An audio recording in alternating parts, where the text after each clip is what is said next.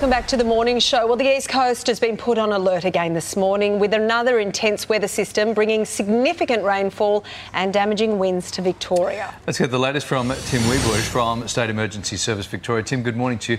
You've already seen significant rainfall overnight. Just how dangerous are the conditions looking at the moment? Yes, good morning. I guess we're expecting further heavy rainfall to ensue across Victoria today, another 50 to 80 mils on top of what we've already seen, 100 mils in some parts of the northeast, 50 to 70 mils in the northwest of the state. And so we are expecting a range of major flooding to start from tomorrow, being Friday, and through the weekend. How are you preparing for this? We can see obviously on the screen you've been sandbagging, and there have been some evacuations across some areas. But what area are you most concerned about at the moment?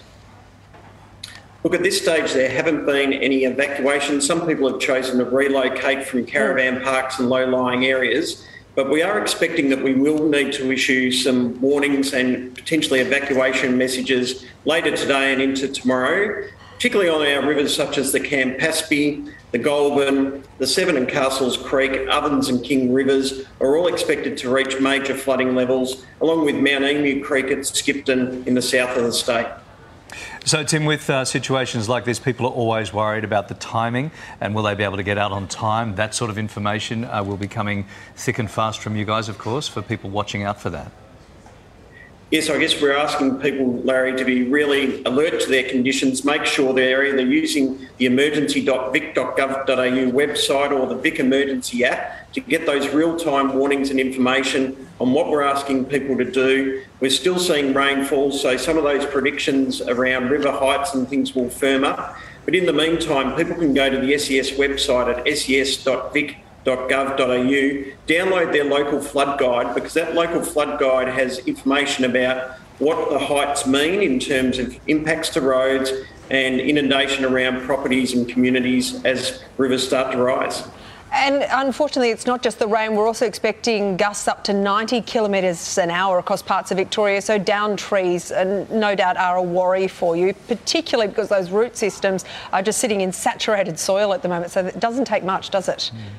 No, well, that's exactly right. So the winds today at those upper ends are really for our Macedon ranges through to the Alpine peaks. We're not going to see those through the highly populated areas, but obviously we're asking Victorians to really consider today, do they need to travel, particularly in those heavily forested areas, but also in the areas where we're going to see this most significant rainfall, 50 to 80 millimetres. We will see flash flooding. We've seen 5 flood rescues in the last 24 hours. We don't want to see any more. We can't appeal enough to don't drive through floodwaters. It may be the last decision you make.